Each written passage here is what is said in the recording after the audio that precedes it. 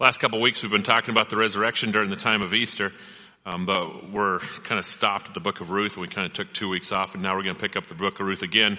And I know what many of you guys are thinking. You're thinking, well, you said you're going to get done before Easter, but since when have I ever been right when it comes to series? Yeah, I know. We still have 2 more left, so we got number 8 today, and then next week we're going to seal off the book of Ruth and get the book of Ruth done. So as we're looking at the book of Ruth, and just kind of we come to a reminder, but there's one word that's driving the entire book of Ruth, and the word is redeemer. Redeemer. So if you look at this word redeemer, you want to ask the question, what does it mean? Definition of redeemer is a person who repays, recovers, saves, or exchanges something for something else. A person who repays, recovers, saves, or exchanges something for something else. Now, there's a characteristic that must be in every single redeemer that takes place. And this characteristic is the only way you can be a redeemer is if you think of somebody else besides yourself. Because the concept of a redeemer is always going to cost you something. It's going to cost you energy. It's going to cost you time. It's going to cost you your life in the cases of Jesus Christ. It's going to always cost you something. Well, why would you ever be wanting to pay for something if you're thinking about yourself? You can't. You never want to pay for somebody so somebody else can live if you're thinking about yourself. So when you look at the concept of redeemer, you're always living in a mindset that I'm not the priority. The other person's a priority. I'm not the one that gets. I'm the one that gives away. The characteristic of redeemer. So when you look at these words, you get sacrifice, you get give, you get pay. That's what happens. Is it costs you if you're going to be in the context of a redeemer. So when we look at this book of Ruth, you see chapter 1 take place, and in chapter 1 you see hardship happen. You see devastation. You see Naomi, who's married to Elimelech, who has 2 sons, Mahlon and Chilion, leave the land of Israel and move to Moab because there's a famine in the land. And in the process of moving there, Elimelech, actually after they showed up there, Elimelech ended up dying. That's Naomi's husband. The 2 sons married Moabite ladies, Ruth and Orpah. And 10 years later, Chilion and Mahlon died as well. So Naomi lost her husband and she lost her 2 sons. Devastation has marked her way. And as a result of that devastation, she's got to survive. So she moves back to Israel. Going back to Bethlehem is where she's ended up going.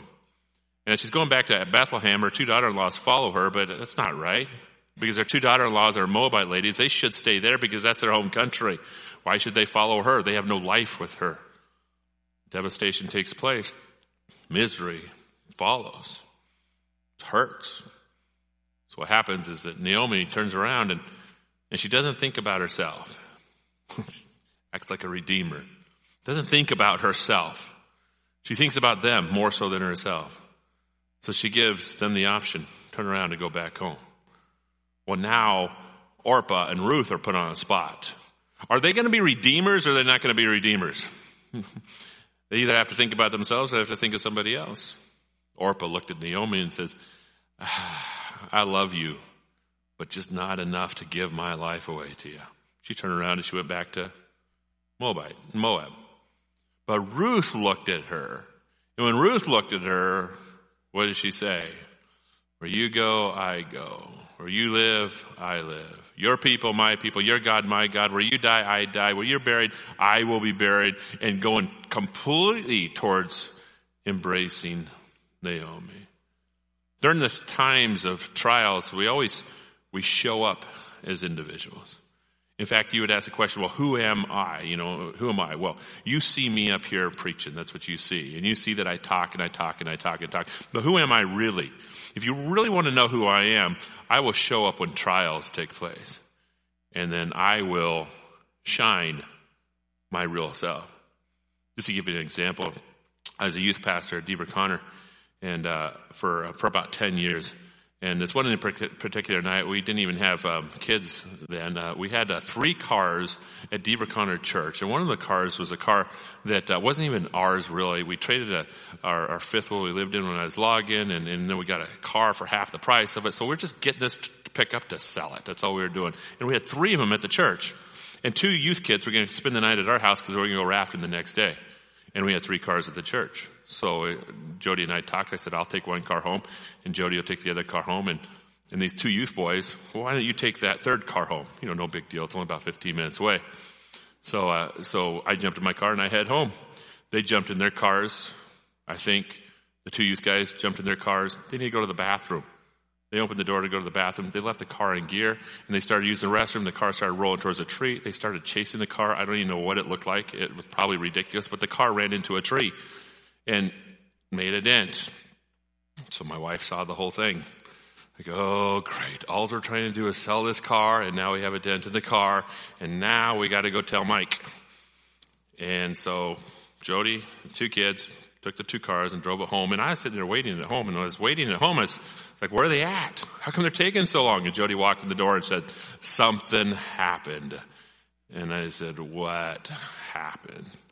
She says, it's not that big. It's not that big. Not that big what? It's not that big of a dent. It's just a small dent that is inside of the car. And the 2 boys out there, they're feeling really nervous about your reaction. They're feeling really nervous about doing it. They feel really sad. They feel really ashamed. And, but don't, just go out there and just assess the situation. And I'm like, we'll go look at the situation. I looked out. It was not just a dent. The whole half was caved in on one side. And I saw that 2 boys were sitting right there at the front bumper, and they're looking at me with a pale face right in the eyes. And as they're looking at me, and I saw the dent, and I looked at them, I thought, you know what? I'm going to preach the most powerful sermon I've ever preached in my entire life. And it is going to be the most genuine service I've ever preached, because the real me is all of a sudden going to rise and going to say, this is what I really think. I thought that as soon as I saw those 2 boys. And do you know what I said? I said, I'm going to go to bed because I don't want to preach right now. I want to go back home. So I went back in my room. So oh boy, this is ridiculous. We're just going to cause all these things went through my mind. And my wife went out there and said, don't worry. It's all right. It's no big deal. We'll have fun. And so those guys went to their rooms, and then my wife came in my room, and I was in bed. I wasn't going to talk to anybody. And my wife says, aren't you going to talk to the guys? I said, no, I don't want to talk to them. They're fine. They just let them sleep. And she said, your silence is worse than your words. You should probably go talk to them. And so I'm like, all right, I'll go talk to them. So I went and I talked to them. I said, hey guys, just want you to know, it's no big deal. It's not what I was thinking. I was thinking it's a huge deal. It's no big deal. I said, all right, it's only a pickup. No big deal. It's, because now I'm all, calm down. Everything worked out. And everything did work out. There's no big deal. We went rafting the next day. We had a great time. Never thought about it. And all of a sudden, that car got fixed at the machine shop and made it perfect. And their insurance paid for it. Didn't cost us a penny. And then we sold it, like a week later, and everything was great. But it could have been bad, because the real person always wants to rise during trials. That's when you see the real person come up. What kind of damage would I have done in that regard? So when you're looking at this book of Ruth, you see trials take place. And as the trials take place, the real person rises to make a decision. And what is going to come out is a good question. What came out of Orpah is, me first, you second. My life, not yours. She turned around and she went home. What came out of Ruth is the real her rose up during this time of trials. And when it rose up, she says, I will lay down my life so you can live. It's a redeemer. It's a redeemer. It's in chapter 1. Chapter 2, what happens is that Ruth performs laying down her life so Naomi can live. She goes to the field to work. And she goes to the field. This is all in a 24-hour day. She goes to the field and she starts to work like a dog. And she's recognized by everybody.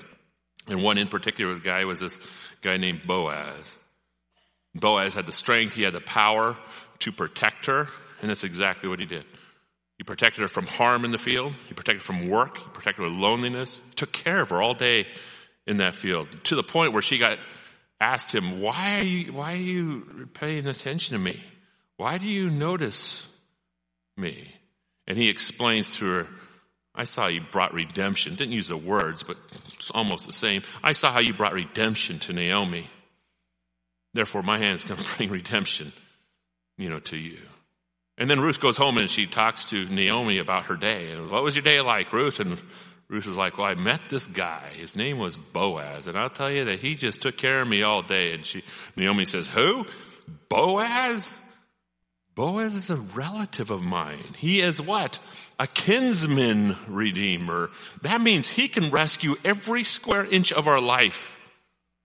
Why? Because he's a relative. And according to the book of Leviticus and books of Deuteronomy and the law that God has put in place, there can be a levirate marriage. Everything could happen that would be wonderful for us where we see complete, entire redemption. Throughout that conversation, Naomi says, ask him to redeem you. Chapter 3, we go into chapter 3. And what takes place in chapter 3? Ruth goes to the threshing floor. What does she do? She asks him, redeem me. And what does Boaz say? I'll think about it. No, he doesn't say that. He says, let me consider. No, he doesn't say that. Immediately he says, I will do everything you ask. All she says is redeem me. And he just said, I'll just give you everything you ask. But there's a but.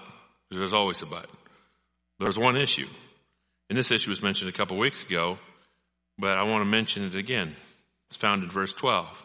I will redeem you, but, here's the but. And now it is true, this is Boaz speaking, I am a redeemer, but yet there's a redeemer that is nearer than I. Remain tonight, and in the morning, if he will redeem you, good. Let him do it. But if he will not redeem you, then as the Lord lives, I will redeem you. Lie down until morning. Boaz is a redeemer, but he's not first in line. There's a relative that's closer that gets the rights to Naomi. And as a result of that, Boaz has to go through a legal proceedings that has to take place if he's going to be the one that's going to redeem her. Is he worried about it? I don't think he's too worried about it, because if you look down at verse 14, and this is not in your notes, he sends Ruth home to Naomi. I do not want you to go home to Naomi empty-handed. Therefore, I will give you 6 measures of barley, so you will not be empty-handed. Give it to Naomi, and as you give it to Naomi, it's going to communicate something. And what it's going to communicate is that Naomi is going to be taken care of. There's another redeemer, says Boaz, but don't worry, I got it in control because I know him, and he's a lightweight. I'll take care of him. No big deal. I got you covered, but I got to go into the town square to do all the political mess and do the legal transactions to make sure that I can be the one that's going to redeem you. So he does. He goes into the town square, starting in chapter 4. Then Boaz had gone up to the gate and sat down there. And behold, the Redeemer, of whom Boaz had spoken, came by. So Boaz said, turn aside, friend, sit down here. And he turned aside and sat down. And he took 10 men of the elders of the city and said, sit down here. So they sat down. Just looking at this piece, the first line, up to the gate. Boaz didn't go home. He went up to the gate. He didn't go to find this Redeemer's home. He went up to the gate. Well, what is a gate? Well, every city has walls around it. And there's only one entry, and that entry is the gate. And when you have that one entry, you got to keep the bad guys out and keep the good guys in. So what's at the gate? All the authorities at the gate. All of the authorities at the gate. In fact, there's no authority that goes through the town. Because if there's something going on in town, the authority will turn around from the gate, will pick those guys up and throw them out.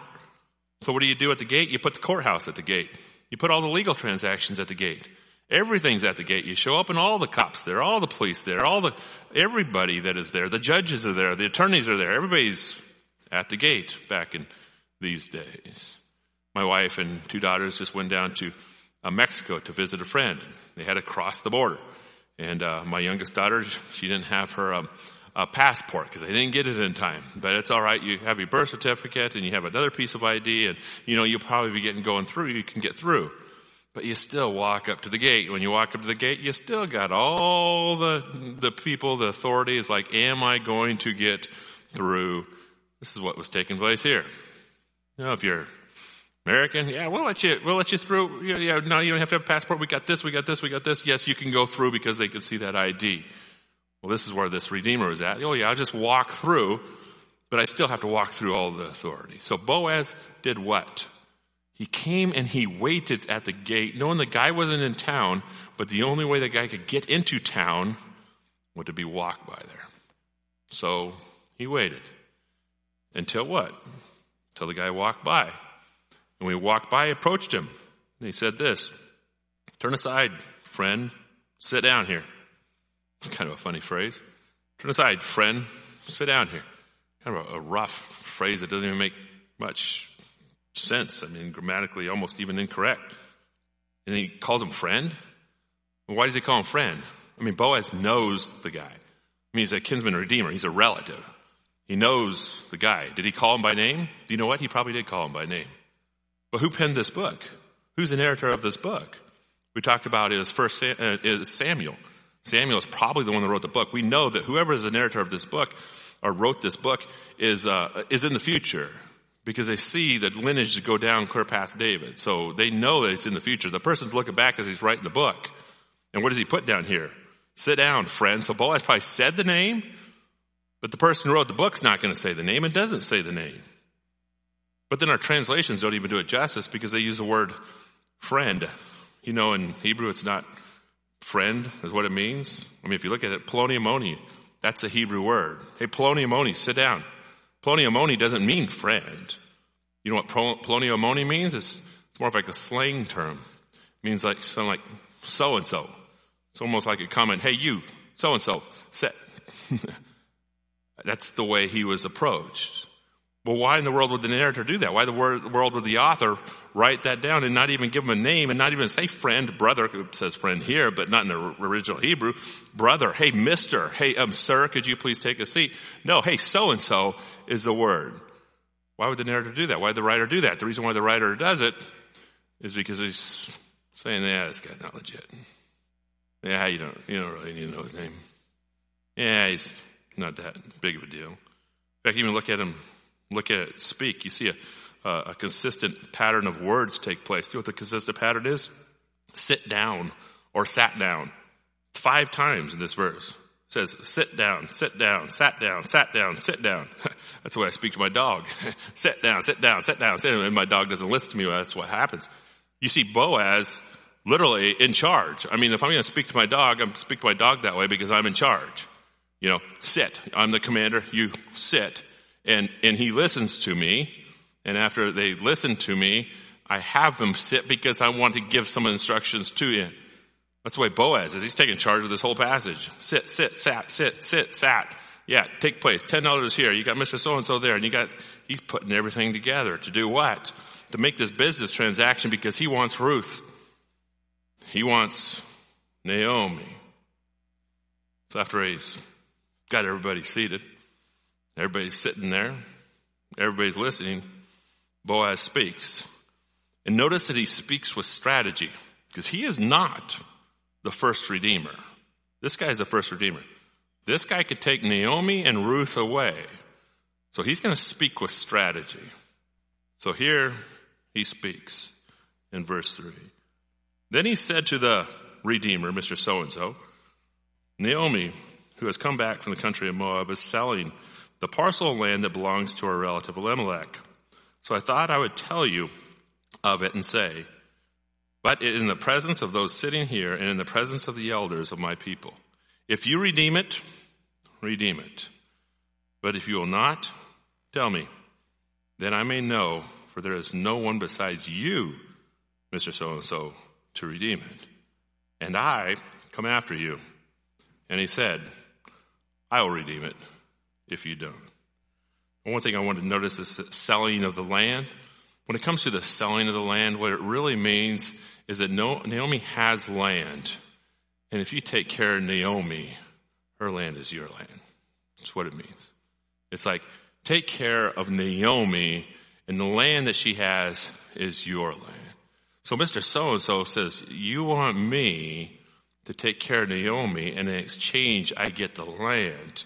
And then you can see Mr. So-and-so start thinking. And in the process of his thinking, Naomi cannot have babies, And as a result of not having babies, all they have to do is feed Naomi enough until she dies, and then I take possession of the land, and then I'll be the heir of the land, and the heir of the land will actually go towards my people rather than hers. I mean, every businessman would say, this is an awesome deal. This is a great deal. I mean, what would I lose in regards to that land? I would only gain, because in just a few years, it would be mine. Look at it, you can almost see the dollar signs floating in his brains. You can almost see the power, the wealth, the glory, the good that he would receive as a result of this transaction. So, what does he say? He says, I will redeem it. I will take Naomi. But then Boaz drops the bomb in the next passage. And what's the bomb? This is the bomb. Then Boaz says, the day that you buy it, you said, you'll redeem it, but the day that you buy it from the hand of Naomi, you also acquire Ruth, the Moabite, the widow of the dead, in order to perpetuate the name of the dead and his inheritance. Whoa. This deal all of a sudden didn't turn out that good. Naomi can't have a baby. That means it all goes to me and it all goes to my inheritance. It all goes to my name. Everything is absolutely good and I get everything out of it. You didn't tell me about this tag along that comes with it. I mean, Ruth, how come she's down here? She's a Moabite. Why wouldn't she stay in Moab? But she's down here? Wait a second. You're asking me to acquire her as well, and that she can have a baby. And if she has a baby, then the land and the honor is actually going to go back to Elimelech, and it's going to go back to Mahlon, and it's going to go back to Chilion, and it won't go back to me. But yet I have to pay for it. You're asking me to lay down my life so they will live? You're asking me to pay a price so they can be free? I mean, you're asking me to pay a ransom so they can be all right? I mean, what do I get in return? What they get in return is you get them. But who cares about them? What about me? This is a business deal. This is a business transaction. So then Mr. So-and-so said this.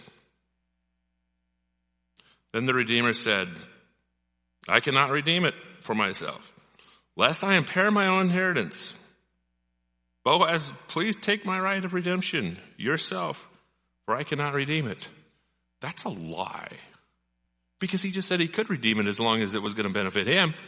But now he says, I cannot redeem it, I cannot redeem it, I cannot redeem it 3 different times because I don't get anything out of it.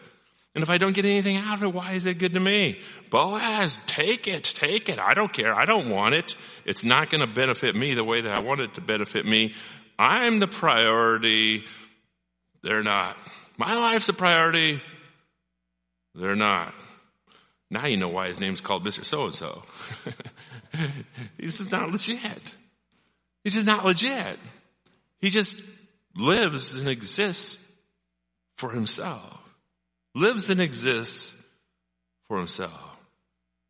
But not Boaz. Boaz goes right into the deal in verse 7. Now this was the custom for the former times of Israel concerning the redeeming and the exchanging. To confirm the transaction, the one who drew off his sandals and gave it to the other. And this was the manner of attesting in Israel. So when the Redeemer said to Boaz, buy it yourself, he drew off his sandal. Then Boaz said to the elders and all the people, you are witnesses this day that I have bought from the hand of Naomi all that belonged to Elimelech and all that belonged to Chilion and Mahlon, also Ruth the Moabite, the widow of Mahlon. I have bought to be my wife, to perpetuate the name of the dead in his inheritance, that the name of the dead may not be cut off from among his brothers and from the gate of his native place. You are witnesses today, these elders. I am going to do this for Naomi. I'm going to do it for Ruth. I'm going to make sure that the name of Elimelech lives on. I'm going to make sure the name of Mahlon lives on. I'm going to make sure that things are done right because I'm not the focus. I will lay down my life, my rights, my money, my things, so everybody else can live. And when this was said in the transaction with the whole court there and everybody at the gate watching this transaction take place, something wild happened. There was like this sense of joy, this sense of excitement from everybody that comes out of verse 11. Then all the people, this is court. These are the elders, this is the lawyers, this is the town. Then all the people who were at the gate and the elders said, "We are witnesses. We just saw what happened." And then they moved towards, "May the Lord make the woman who is coming into your house like Rachel and Leah." Oh, you're going clear back to Genesis. Powerful all the way back to Genesis. "Who together built up the house of Israel. May you act worthily as Ephrathah and renown in Bethlehem. And may your house be like the house of Perez, whom Tamar bore to Judah, because of the offspring that the Lord who will give you by this young woman." They just shout into a party that goes clear across hundreds of years back into the book of Genesis. And they start naming names. But what are these names that they're naming? Perez, Tamar, Judah? Who are these people? These names are actually mentioned somewhere else. They're actually mentioned in the New Testament. In the New Testament, you have the genealogy, the writings that we always skip over because it's really boring. The genealogies right before Jesus was born. That here's the genealogies. These are the people that are coming before Jesus. And it's the bloodline of Jesus. Let me tell you about the bloodline of Jesus. Here they are. These are the people. Judah. That was one of the names that were mentioned. The father of Perez, another name that was mentioned. And Zerah, whose mother was Tamar, another person mentioned. Perez, the father of Hezron. Hezron, the father of Ram. Ram, the father of Amminadab. Amminadab, the father of Nahshon. Nahshon, the father of Salmon. Salmon, the father of Boaz. Whoa. There's Boaz in the New Testament, right before the Messiah comes through. But let me ask you a question. Where's Elimelech? Where's Mahlon? Where's Chilion?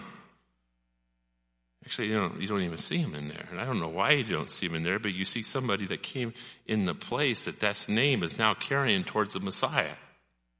Why was it being carried towards the Messiah? He stepped in the gap.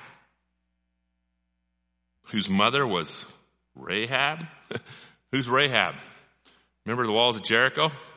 They had to figure out what was going on the walls of Jericho. They didn't know what was going in there. So if those walls fell down, they went under attack. They had to have a spy. They found a spy. Do you know what the spy was? The spy was a prostitute. Her name was what?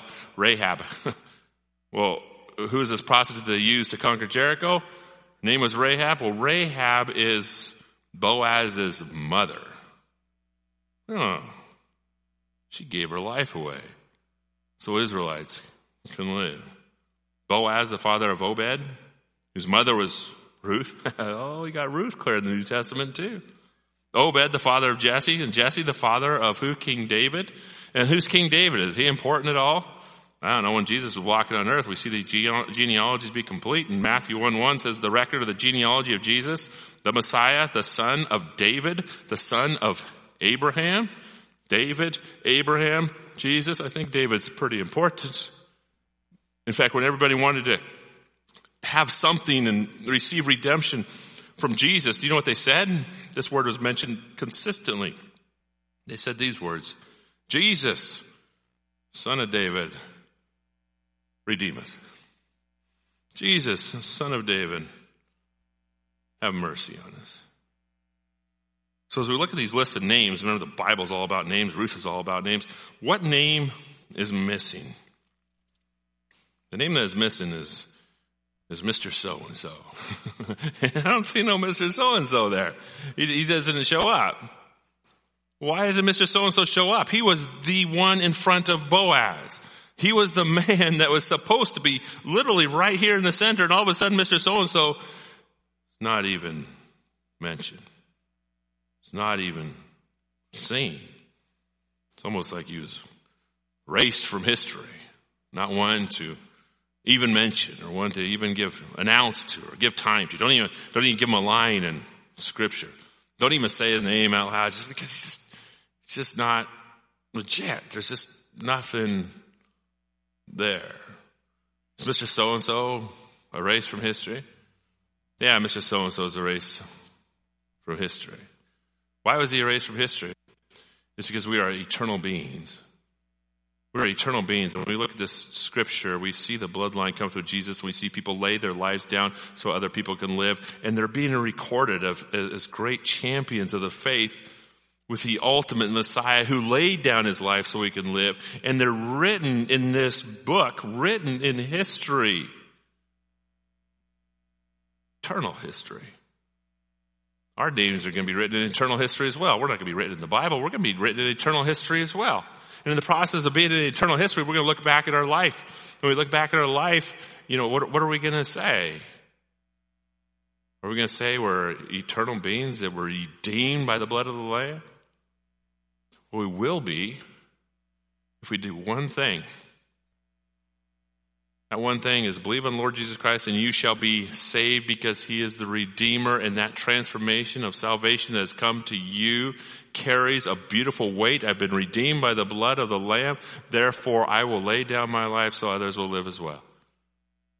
They're just connected. They're connected. That I can't live for myself, I live for somebody else. Why? Because Christ never lived for himself. He lived for somebody else. And that's what salvation is. So I embrace the one that lived for me for the purpose of dying to myself and living for other people. They're so connected. So when I look at this story in Ruth and I put it in my life, I do want to ask the question, do I live for myself or do I live for others? It's a question that comes out of that story as we see somebody kind of wiped off the planet Earth without even a name. So we will ask the question, number one in our notes, there are only two ways to live, for yourself or for others. The ultimate Redeemer is Jesus Christ. He left heaven, he came to earth, he lived a perfect life. He's living for somebody else, not for himself. He lived a perfect life, completely in line with the Father's commands, never sinning once. And then he goes to the cross at his Father's commands, living for God's mission, God's will, and also for us. As all of our sins get placed onto his shoulders, he pays the price. He goes into the grave, dead, paying the whole price, raises again 3 days later so we can be saved. It's Christianity. We're shouting from the top of our life. We have been redeemed. Christ lived for us. And then he says these words, now live for others. Now live for others. I embrace him. Why? I embrace him because he did not live for himself. He lived for me. It comes to me, then I automatically live for others. That's Christianity. I don't work for my own good. I actually work for the good of the people in regards to the decisions. We just got back from a marriage retreat. And we got back from the marriage retreat. What did we talk about? My wife and I ended up talking. We talked about one thing, kind of through all different stuff, is focus on your others rather than yourself. Focus on your mate more so than yourself. Make her as a priority more than yourself. Make him as a priority more than yourself. Lay down your life so they can live. Why would you focus on that? Because that gives health, life, peace, and rest to a marriage. And that's what happens. It's God's command gives life to everything. In fact, if you want to change a country, if everybody thought of other people rather than themselves, what's going to happen? The country would change. It'd be completely the opposite design. Well, God's like, well, I did it so you can do it. So people can be saved. I did it so you can do it. So others will be saved. That's what the whole New Testament is about. That's what the whole Bible is about. I lay down my life so you can live. You lay down your life so others can live. Number two, if you live for others, you'll have a name in God's redemptive plan of history. We will ask the questions. We're looking at the book of Ruth. Who is the Redeemer? And you guys probably would say the answer pretty fast. Well, it's Jesus, because I told you the story. But wait a second. We couldn't have even gotten to Jesus to the point if Ruth really stepped in there. And the whole book is named Ruth. And Ruth looked inside of Naomi's eyes and said the words that carry so much power. I will lay down my life so you can live. Where you go, I go. Where you die, I die. Her statement carried a weight of redemption to Naomi. And if she did not do that, the story would never unfold. That's why we call it the book of Ruth. She the Redeemer? Well, she's not called the Redeemer. Somebody else is called the Redeemer. Who else is called the Redeemer? Boaz. So Boaz, he's got to be the Redeemer. He's called the kinsman Redeemer. So yeah, I know it's named Book of Ruth, but maybe it should be the name Boaz. I mean, because he's called the kinsman Redeemer, and he does what he needs to do in regards to bring redemption to Naomi, bring redemption to Ruth. So maybe he's a kinsman Redeemer. You know there's somebody else that's called a Redeemer in the book of Ruth? We haven't got there yet, but you probably read the book. Do you know who else is called a Redeemer in the book of Ruth? His name is Obed. Boaz and Ruth have a baby. I know we just got married. We're not there yet, but next week we'll be there. Has a baby, and they have baby's name is Obed, and they take the baby Obed and they give it to Naomi and said, here is your what? Your Redeemer. And then, of course, Obed has a baby who has Jesse, who has David, and then points right to Jesus. This is what's going on. The ultimate Redeemer is Jesus Christ. And we get written in his story if we lay down our lives for other people, because we believe that he laid down his life for us. That's Christianity. I lay down my life so you can live. Therefore, lay down your life so others can. They're connected. In fact, they're so connected that you go through the book of 1 John, and there's some aggressive statements that you just almost want to ignore and avoid. I mean, here's an aggressive statement. Everyone who loves has been born of God and knows God. Whoever does not love does not know God. Are you serious? Do you mean if I don't love, do you mean I just don't know who he is? Yeah, you don't know him. Yeah, but I accepted him as my Savior. You don't know what he did. He laid down your life so you could live, and your understanding of that, of what he did, goes inside of us with his Spirit. It's like, how can I not put others before myself? How can I not?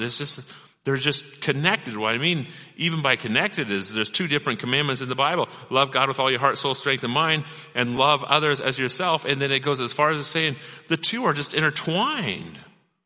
I mean, how could it not come out of you when you see somebody else love you, and when you see God love you in this way? It's what he's about. He is the ultimate Redeemer, and we get written inside of his story if we do one thing: lay down our lives so others can live. Love above ourselves. 1 John 4:20. If anyone says, I love God, yet hates his brother, is a liar. You say, if anyone says, I love God, and hates his brother, loving your brother is displaying your love for God. He's interconnected them so strong. 1 John 3:16. This is how we know what love is. Jesus Christ laid down his life for us, and we ought to lay down our lives for our brothers. Lay down his life for us. Well, of course, you would lay down your life for brothers. So you look at 1 John 3:16. What do you see when you see 1 John 3:16? Don't you see like John 3:16? The same author. John 3:16 says, for God so loved the world that he gave his only begotten Son, that whosoever believes in him shall not perish but have everlasting life. And then 1 John 3:16 says, this is how we know what love is. This is how you know, John 3:16, Jesus laid down his life for us, and we ought to lay down our lives for others. Receive that love. You reject that. You love on the other side of it. They're just intertwined, interconnected. You might be thinking, well, how do I love others? Just simple words: love, give, care, serve, sacrifice, encourage, forgive, listen, support, spend time with. You're giving yourself away. Why? Because he gave himself away. And that is why I live. Number 3 in our notes. If you live for yourself, then you're just a Mr. and Mrs. So-and-so. The story of Ruth just comes alive. Here was a man. I'm going to use people to get money. That's who I am. That's who he was. That's who Mr. So-and-so. I'm going to use people to get money. That was his concept. Christ's concept is use money to get people. That's the opposite piece of it. So that's a black and white statement. We can say, am I living for myself, or I'm living for others? You see it all the way through our lives. And we see it in the book of Ruth. He's just a Mr. so-and-so. But who wasn't a Mr. So-and-so? Ruth wasn't a Mrs. So-and-so. Naomi wasn't a Mrs. So-and-so. She gave. Boaz was not a Mr. So-and-so. But Mr. So-and-so rejected his awesome gift because his gift existed for himself rather than giving it away. It challenges us to look at the story and to ask the question, who am I? Do I live for myself or do I live for others? Let's pray. God, we thank you for the story of Ruth. God, it's a real story that took place in time. But God, the person that penned this story wanted a message to get across. And therefore, it is your divine word, your voice to us. And we see characters and names in the story that go clear into the New Testament because they laid down their lives so others could live. But God, as we looked at this morning, we see names that are just kind of wiped off the face of the earth. Names that are not even mentioned. We don't even know the name of Mr. So-and-so because they just existed for themselves. God, when we exist for ourselves, we cave inside of ourselves and nothing is accomplished. Empower us, God, to understand the love that you have given us so we can love others like you have loved us. We love you in Christ's name. Amen.